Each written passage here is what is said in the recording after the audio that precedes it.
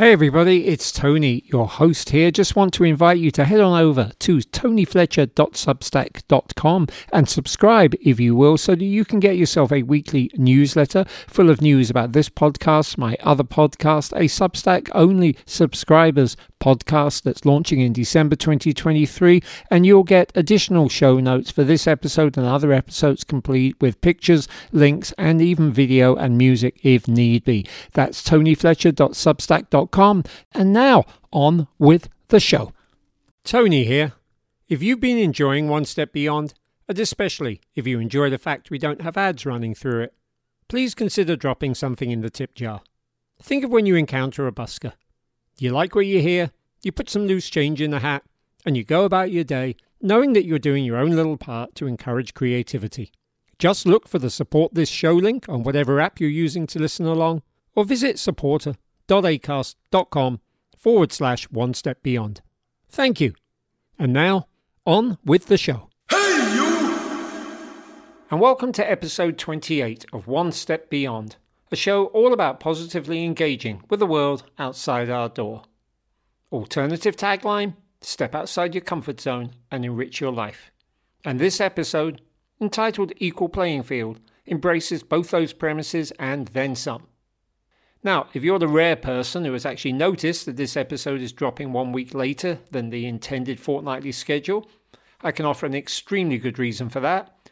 I'm recording this episode from the beautiful old market town of Beverley in the East Riding of Yorkshire, which is a county in England, which is part of Great Britain, which forms part of the so-called United Kingdom, which is no longer part of the European Union.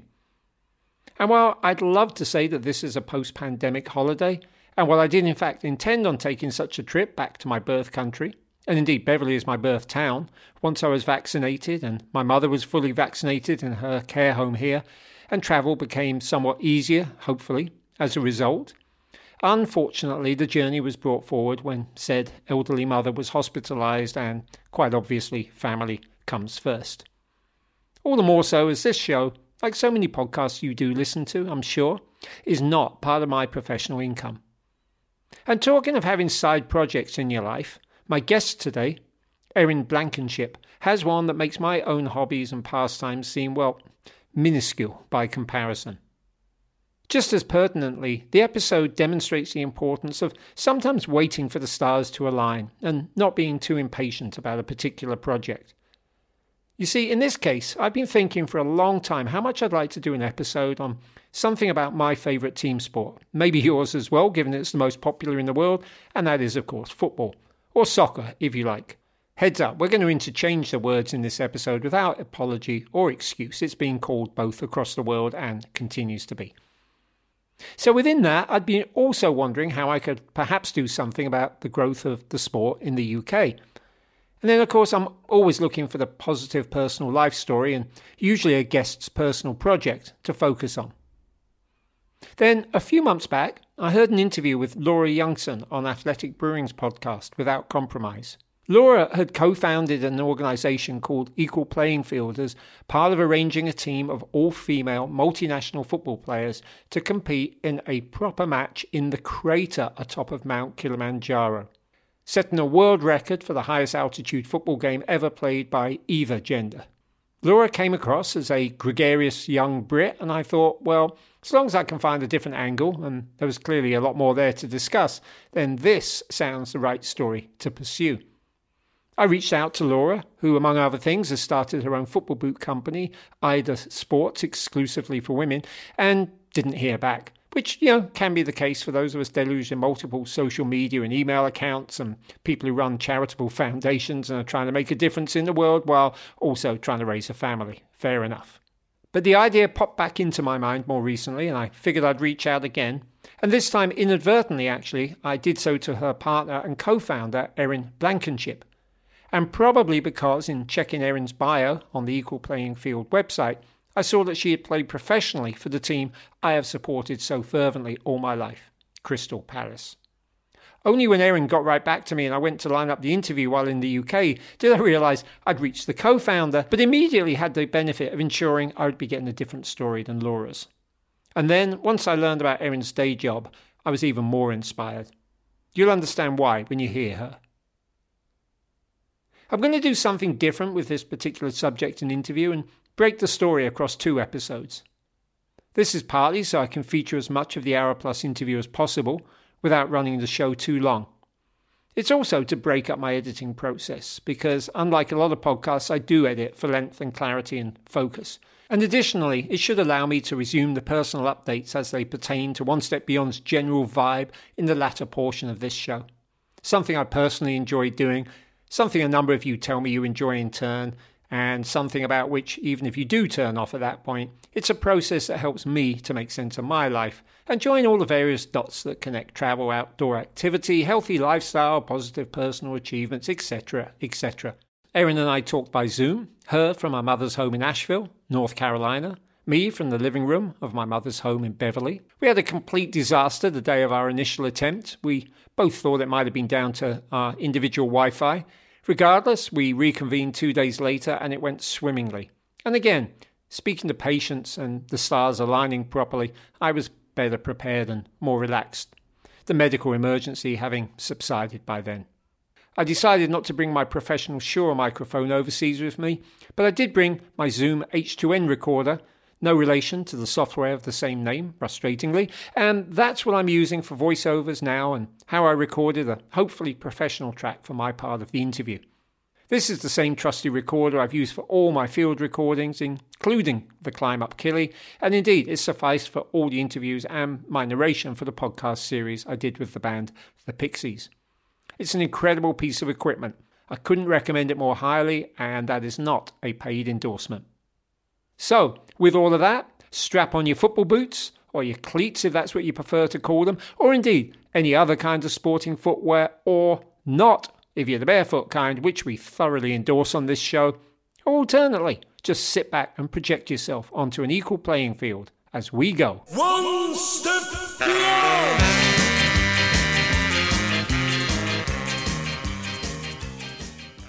So how would you describe your day job, Erin? So I actually work for the World Food Program, which is one of the UN agencies that focuses on food security for populations worldwide. I'm based in the Middle East as a regional conflict advisor, and that means I basically assess the different conflict dynamics, political entities, economic issues, et cetera, to help navigate the World Food Program's activities and to look for contingency and scenario planning in case more stuff comes up later. So on a day like today, when I think the ceasefire was just announced in the Israeli-Palestinian territories, is that somewhere you work in that area? In fact, that's exactly where I'm deploying in about 5 days. So the World Food Program is one of the main agencies supporting displaced peoples, so including Palestinians or people impacted on the Israeli side of the border. And my job becomes sort of supporting the security and the programming and the operations teams around supply chains and, political sensitivities about whoever is involved, that sort of thing. That makes me feel very humble, to be quite honest. I don't imagine that to be easy work whatsoever. And with regards, this might be a good lead-in to the reason that we're talking, because when we look at something like the conflict there between Palestinians and Israelis, and it just seems unresolvable, never-ending, etc. I'm thinking of international conflicts in general, the international world in general. What kind of things can unite people? Let me ask you that way. What kind of things can bring people together who have either religious, ethnic, or international border issues that they can't resolve? I think one of the most important things that I try to remind myself of in most of these contexts is that everybody generally is trying to achieve the same things. So what I have really looked for in my peace building work has been more in what brings you together, what can we focus on as a group to develop some trust, develop some lines of communication that are outside of the really fraught and tense political spaces. And for me, sport is my favorite. That's what I like to work in because it is a universal language that allows you to put a competition or a change, a difference of opinion in the hands of a referee. And everybody sort of plays by the same rules, and you're allowed to sort of be reminded that most of what you're fighting for is the same thing. And so within the context of sport, you've had a pretty active career in sport prior to doing this amazing work that you're doing with conflict management and food programs. Tell me a little bit about your background in sport. So I grew up in Saudi Arabia as a kid from an expat community called Aramco, so the big oil company that sits in Saudi Arabia. And one of the best circumstances of that was that if you were a kid, there was every sport available to you, right? So you're in a climate that's 95% sunshine year round, and a lot of opportunities to just sort of try a lot of different things, and being in a geographical area that was small enough that you could get to multiple practices, and sports were integrated in the school system and all of those sorts of things. So my family was very, very sporty. Despite living in Saudi Arabia and being female, I had a ton of opportunities. I was a junior Olympic swimmer. I was a competitive equestrian for many years. I played soccer/football the vast majority of my life, competing in Scandinavia in the summers. So I played college soccer in the US. I competed ultimately with training with different national teams for different countries that I was living in. And then Olympic modern pentathlon, I did for about 4 years while I was at university, just working with the US Olympic team. But football, soccer was always my first love. So that's what I kept coming back to. And when I moved to the UK, I ended up walking on to the West Ham reserves team in the Women's Premiership before it transitioned to the new Super League. So wow. That has been. As soon as you mentioned growing up in Saudi Arabia, I'm immediately drawn to thinking, well, women in Saudi Arabia do not have equal opportunities for sport. Now, I'm aware that there are Western, let's call them Western communities, where you go to your own schools and have your own sport and activities. So you must have seen a real contradiction of sorts there. Were you kind of educated enough to be able to have a sense of that, even when you were young and playing sports, that, hang on, I'm allowed to do things that the local women aren't allowed to do? Mm-hmm.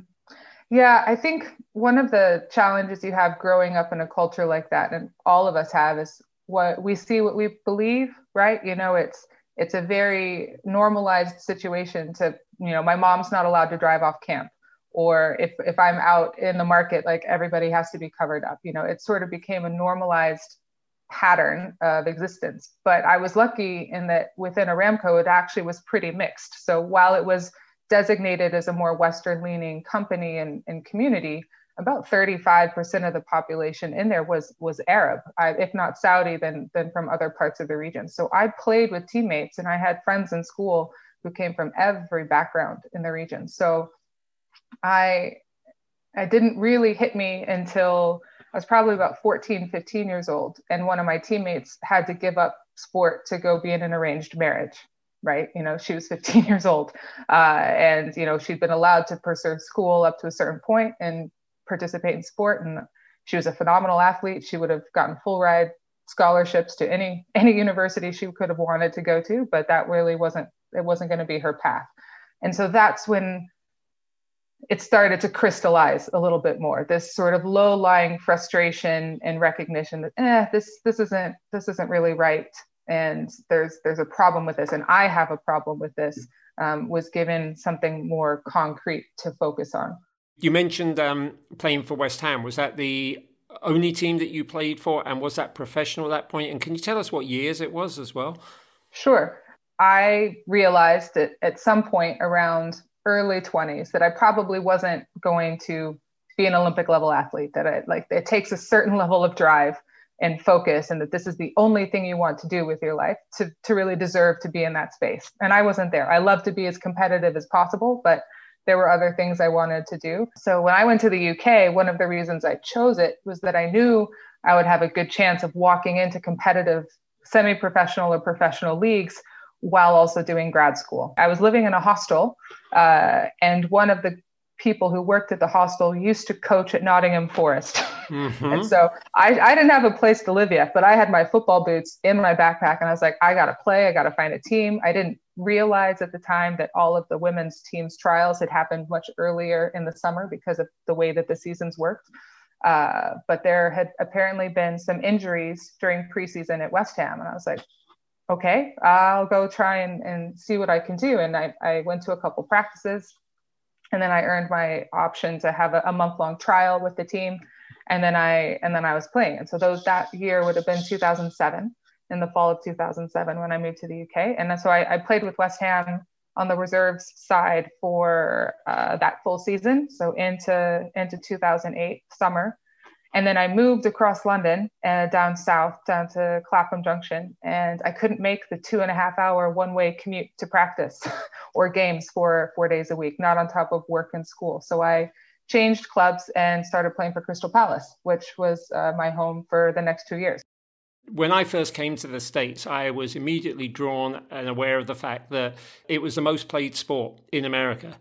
And there was a good reason for that, because kids just loved it, because it didn't require all the equipment, and also because both sexes could play it. And I also remember going back to the UK from the late 80s, and let's say through the 90s, and saying to people, how popular the sport was in America. But I always got this kind of reaction, well, yeah, the reason it's so popular is because girls play it. And there was a degree of sort of derision in that. Yeah, exactly. And I think a lot of it is reflective of the difference between how the US and how the UK pursue sport, right? So within the US and within North America, I think Canada's the same. Sport is in your school systems, right? So the reason that you actually see so many more women playing soccer, football, and why it is the number one sport for women across the whole country is because of Title IX. Right? So Title IX was legislation that was introduced in the late 70s that required by law that schools had to spend the same amount of money in programs for girls as they did for boys. And the easiest way to do that was to go into team sports. So something like football meant that you could get a squad of 25 players and the budget would start to even out a little bit more. Now I can tell you some nightmare stories about how winnings from my university experience in the NCAA went to support our men's American football team with their 75 players, but that's neither here nor there. That happens all the time. But because the US uses especially the university system to develop a sport and develop an appetite for watching the sport, you saw they're doing the same thing right now with rugby. And that they're trying to see if they can build enough of public support and interest in it to then justify semi-professional leagues, to then justify professional leagues. And so on the women's side, that has been in the works since the 70s. And you can see the fruit of that labor if you just look at the track record, right? Like 4 or 5 Olympic medals, this number of World Cups, etc. So that's the American story. And for those who don't live in the States or perhaps don't know so much about Title IX, then the success of American women's soccer would seem to be evidence of the old adage, if you build it, they will come. There's finally evidence of a similar mindset in the UK, where I've seen media coverage of women's football, and by extension other team sports previously considered the sole provenance of the male species, like rugby, as Erin just mentioned, increase almost exponentially in recent years. I can give the example of my own team, Crystal Palace, which, to use football metaphors, appears to have relegated its previously prominent on-pitch female dancers, the Crystals, to a lower division, and promoted in turn the actual female players, profiling them extensively on social media to the point that fans of the male teams can no longer ignore them. 2 seasons ago, they also changed the team's name from Crystal Palace Ladies FC, as they'd been known since formation in 1992, to Crystal Palace FC Women. The weekend I arrived in the UK in the middle of May, I watched those women play a cup semi-final against Arsenal live on the club's YouTube channel, and I appreciated that opportunity, even though Palace were comprehensively beaten.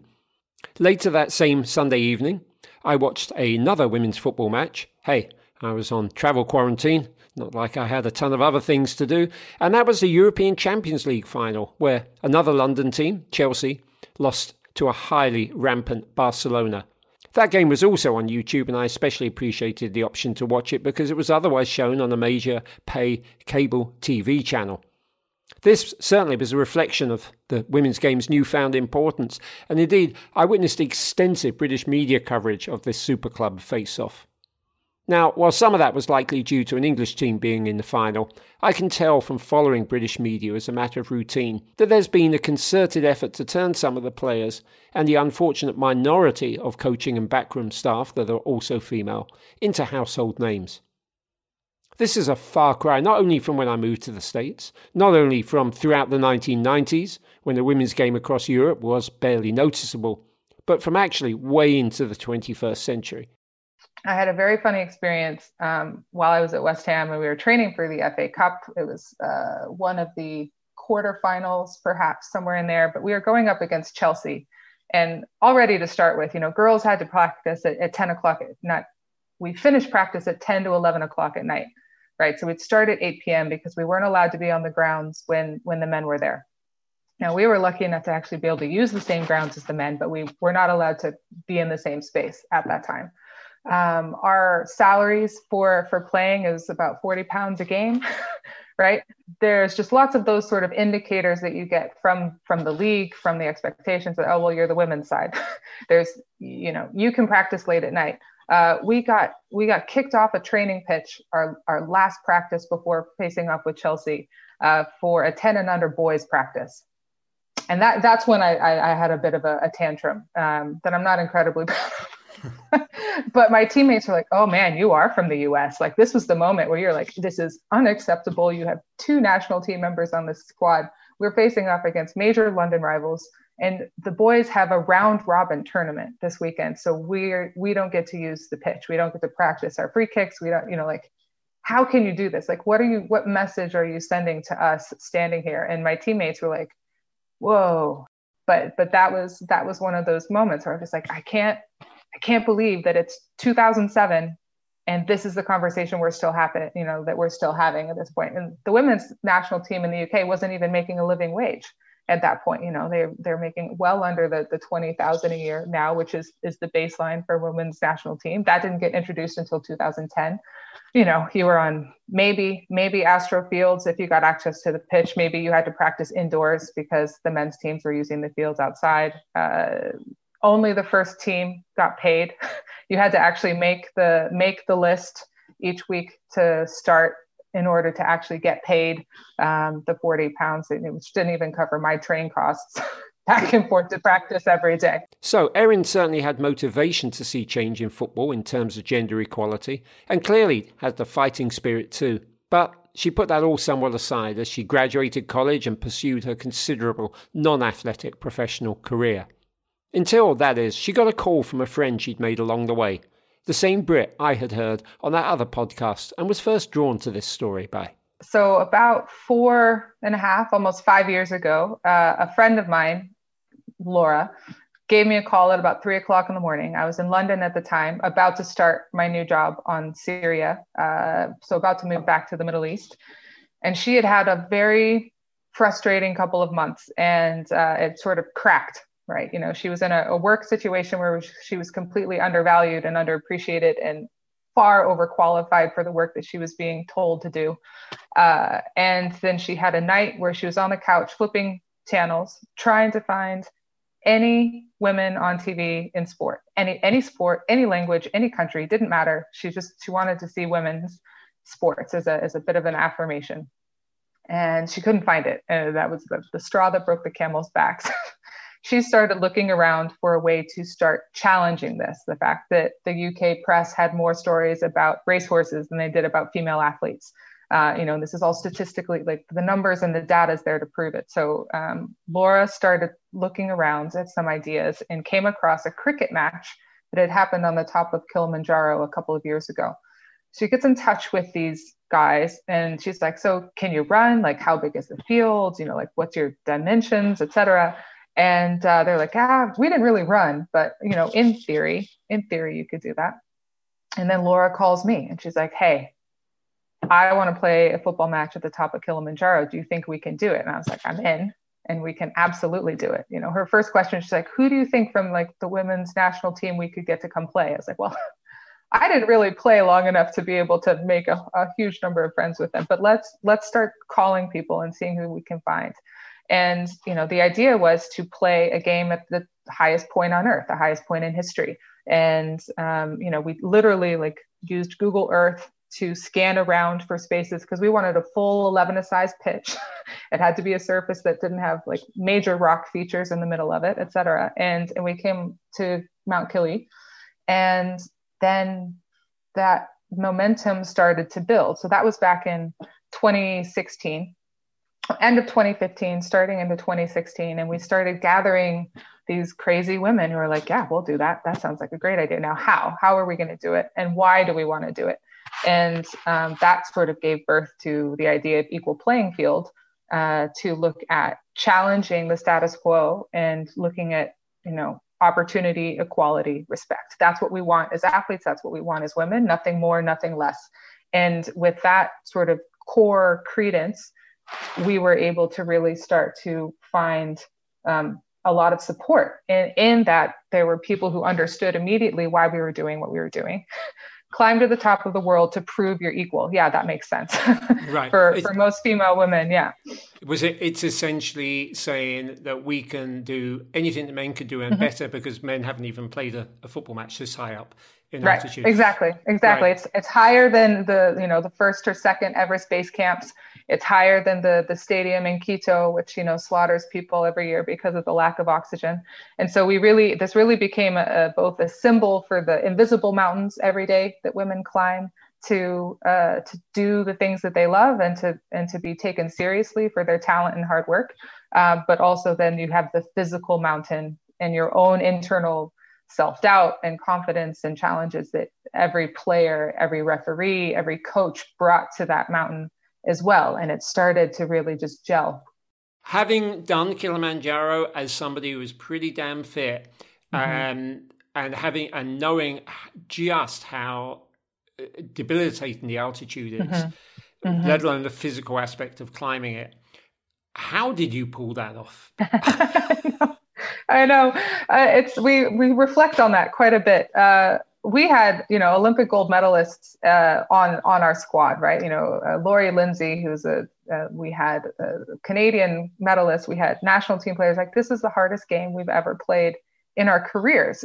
And in many ways, the most important emotionally. But to come back to that, we started working when we were recruiting people to come be part of this.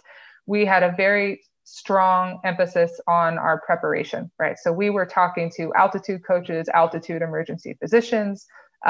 We were talking to our medical team was actually led by a guy who spends half his time working for NASA and altitude chambers. And so we also worked with Dawn Scott, who used to be, sort of the head trainer for the women's national team and has now come back to the UK. She's a Brit, phenomenal coach. And so she helped actually put together training programs for the women who signed on a couple of months ahead of time to be like, okay, this is going to kick your butt. This is going to be the hardest thing you've ever done. Because it's not just about getting to the top of a mountain.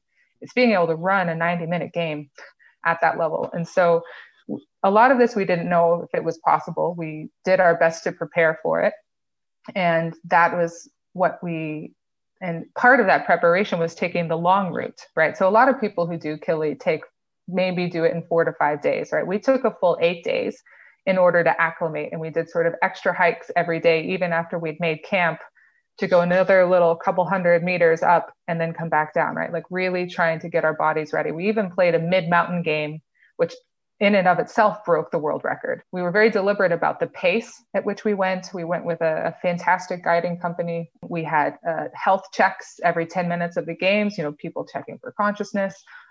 People did go down. I mean, we were very, very competitive. So we had slide tackles and diving headers and they'd have to get checked before they were allowed to continue playing, right? We worked with FIFA on the rules about how many subs we were allowed. There was no running subs, but we wanted to tick all the boxes. And so it was literally a year of because in our initial enthusiasm, we thought that we could get it all done in 4 to 5 months. And then we realized that there was no way that we could organize it that quickly and do it the way we wanted to. Sure. I think if I went again, I would probably do a longer route. I mean, economy comes into that as well, the cost of going up. You know, there are different factors, because I had totally planned after doing it to go back and do it again. And I fully understand why Kilimanjaro would have attracted you. It's not as high, you know, it's obviously not the highest mountain in the world, but there aren't too many mountains of that height. It's the roof of Africa. And it has this, because it's volcanic, it has a crater that's not really a crater, it's a summit. So you have those options to get some kind of a football field up there. Whereas if you're actually climbing a real mountain, it's a jagged, you're not going to be able to do anything up top except, and we did our research. We really did look at a bunch of the highest mountains. We're like, all right, is there sufficient? But it was important to us that it was a full size pitch, and that was what sort of changed. So besides full-size pitch, but also to have a mountain that has a history of people and a community of people that goes up and down it, right? So this you didn't need to be a technical mountaineering expert to survive to get up Kili. You needed to be fit, you needed to be very dedicated, and you needed a supportive team around you, but at least people could do it. Whereas if we were looking at some of the other options to be safe, and, to be diligent on that side, you would really need to have technical climbers as well as professional soccer players. So that was not something we were preparing for in our first foray. And at the time, it was our only foray, right? Like, so Equal Playing Field, we didn't start it as an organization. We started it as this particular mountain and this particular project. Because on top of playing the game, we also ran football camps for about 1,000 girls and women in 6 different countries as part of this project, right? So all communities that sent women to come join us on the mountain worked with organizations in their home communities. So Argentina, Tanzania, South Africa, et cetera. We wanted there to be that tangible community connection, which I think is really critical for women's sport, and probably something quite distinct from men's sport, because women's sport does not survive without community support. There's in its history, it can't do it. So as we build our challenges, that is really the balance that we try to look at. So grassroots and the elite, like both of us working step in step to move the bar.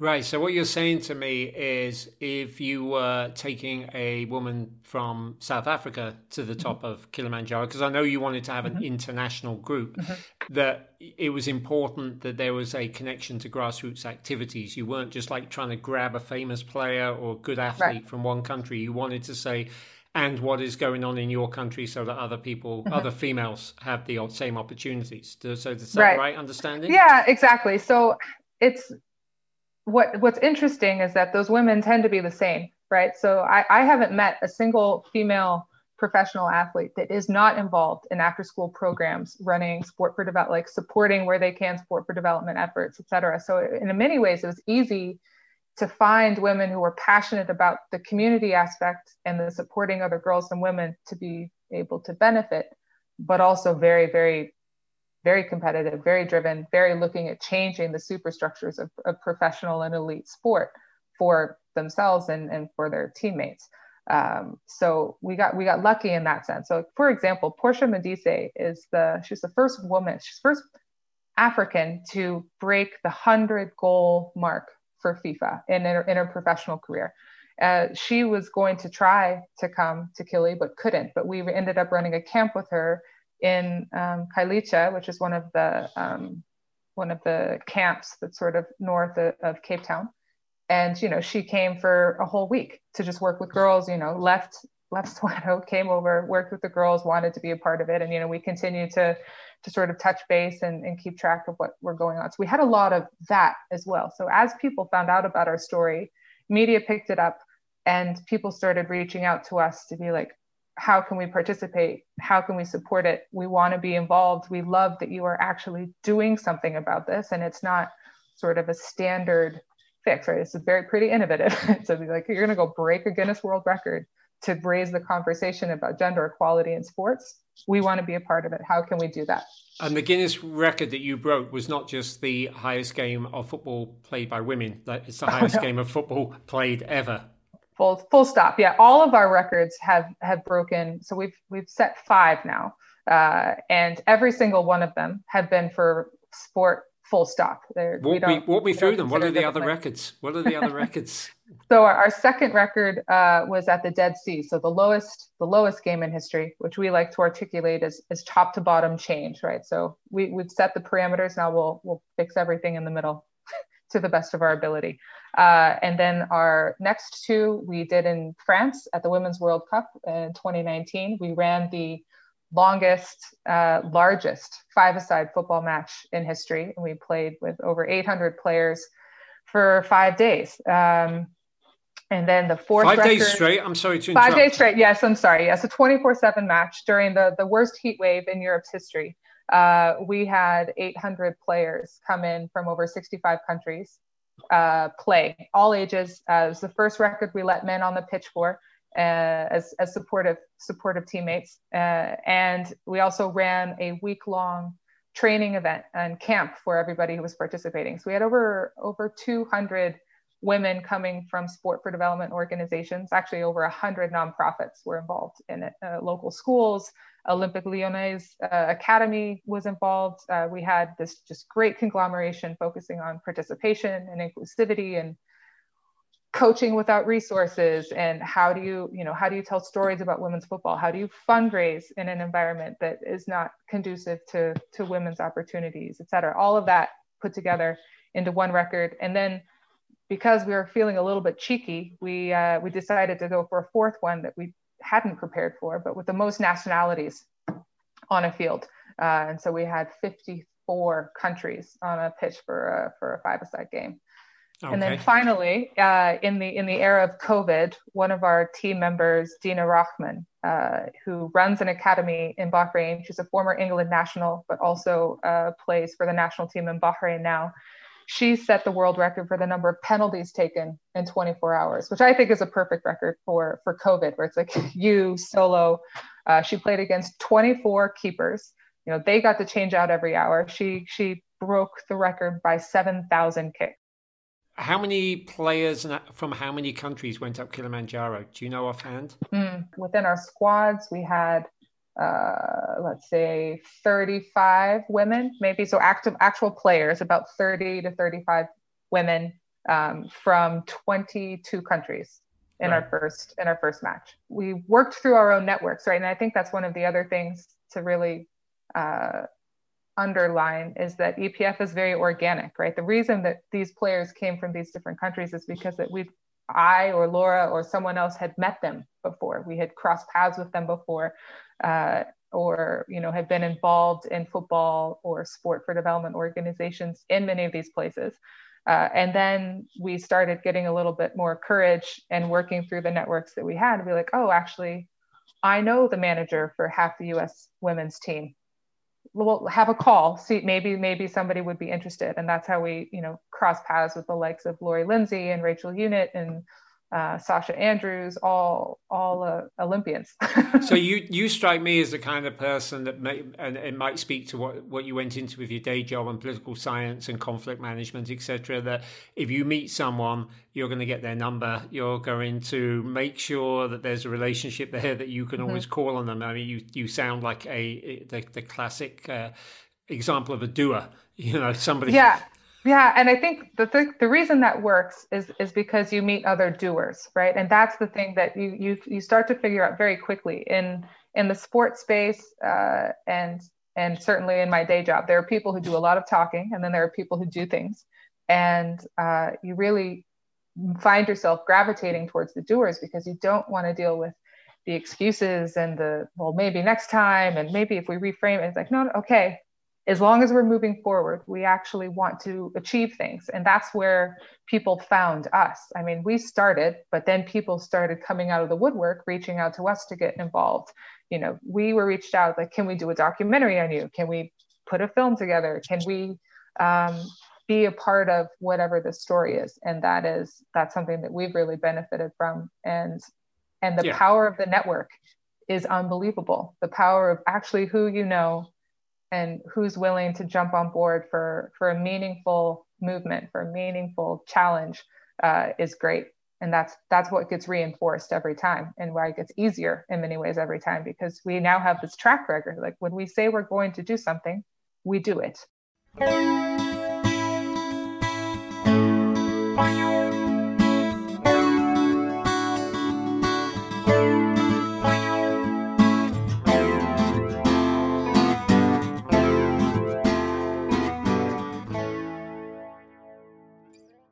As you might hope, Equal Playing Field can be found at equalplayingfield.com. And there's a fantastic documentary about the climb up Kilimanjaro, which you can find on beinsports.com. That's the word BEIN, that's 2 words, sports.com. Just search for Equal Playing Field documentary. It's entirely free. It's about an hour long. And although I found the first part of it a little too much like an advertorial for the concept, once they actually really get going on the climb and the camaraderie kicks in, which is one of those aspects of doing something like a Kilimanjaro, it just becomes amazing. And as for the game itself, I cannot believe I'm watching it. I cannot believe these people participated in a full match. I cannot believe they came down alive. It's tremendous. It will be hard for you to actually end the movie without tears in your eyes. There is another film being made about it, and I'll give you some links to the various trailers so that you can follow on with those as well and come back for the next episode where we've got a lot more to talk about because Equal Playing Field has done so much more. My thanks to Erin for being such a good sport, especially when we had the hiccup initially, and I hope she's doing great off in the Middle East right now.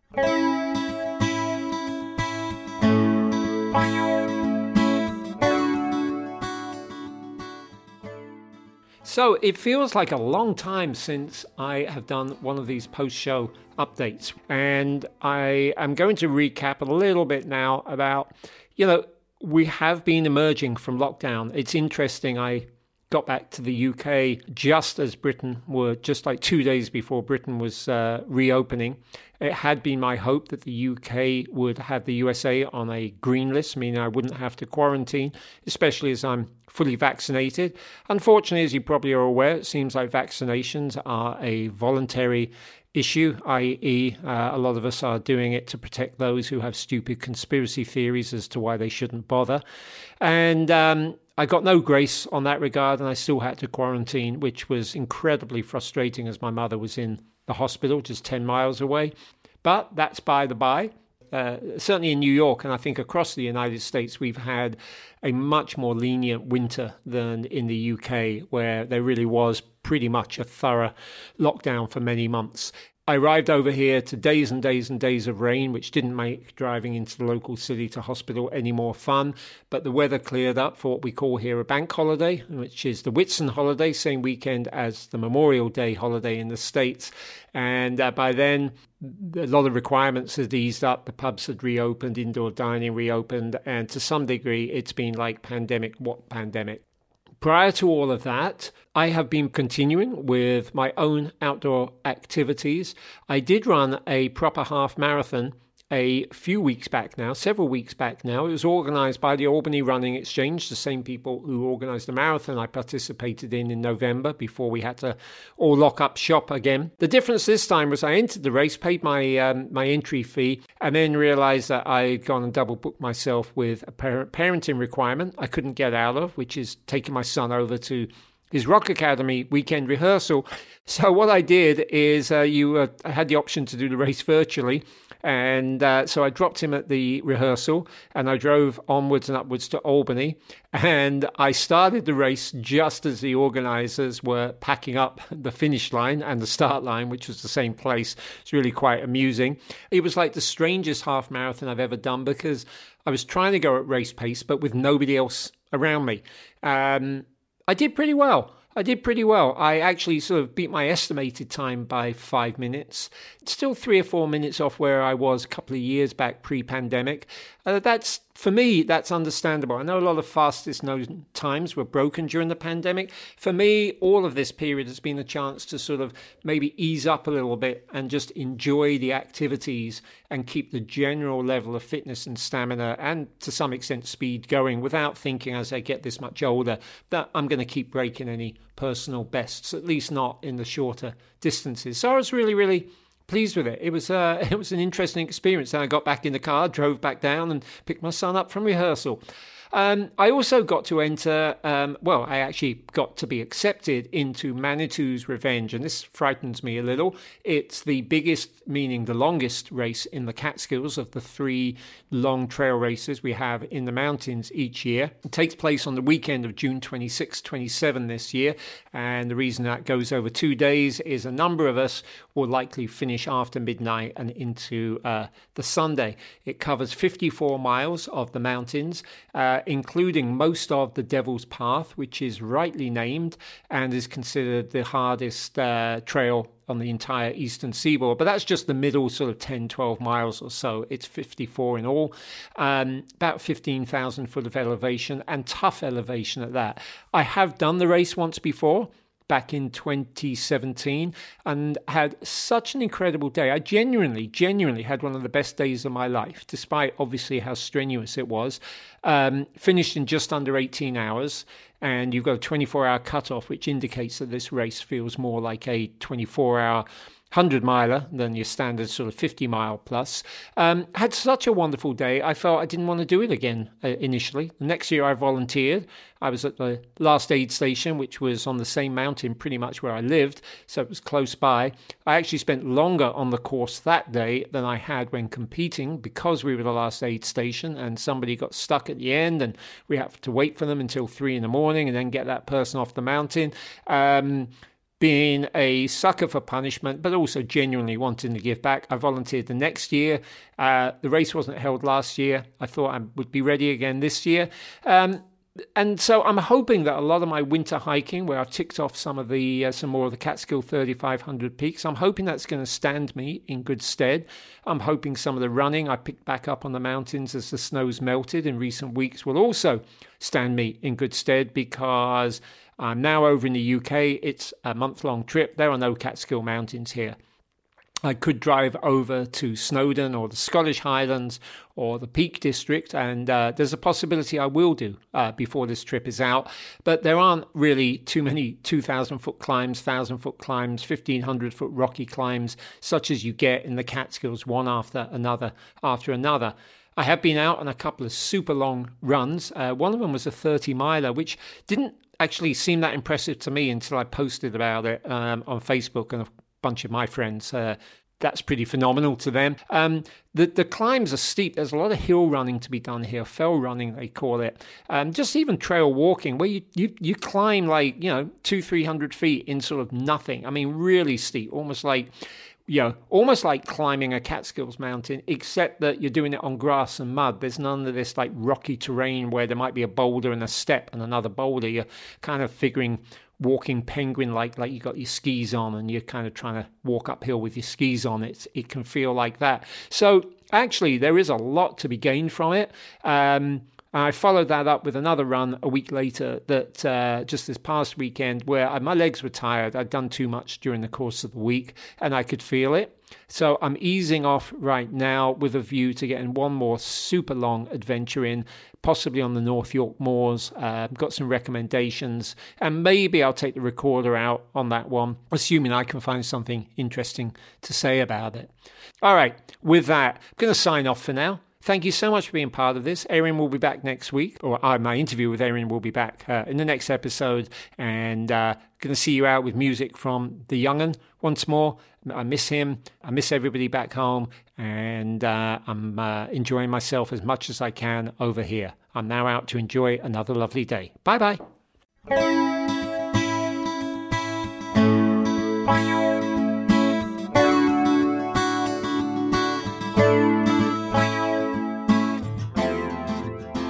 One Step Beyond is written, produced and narrated by Tony Fletcher. Incidental music is by Noel Fletcher, unless otherwise stated. The theme song is by Madness, used with permission, and the logo is by Mark Lerner. Special thanks to Radio Kingston for airing these episodes and for supplying studio space when not under lockdown. If you like what you hear, please consider throwing us a tip via the Support This Show button on your phone, or by visiting supporter.acast.com/onestepbeyond lowercase. You can also hit the subscribe button and or leave a positive rating and or review. It all helps. One Step Beyond is on social media, mainly on Instagram.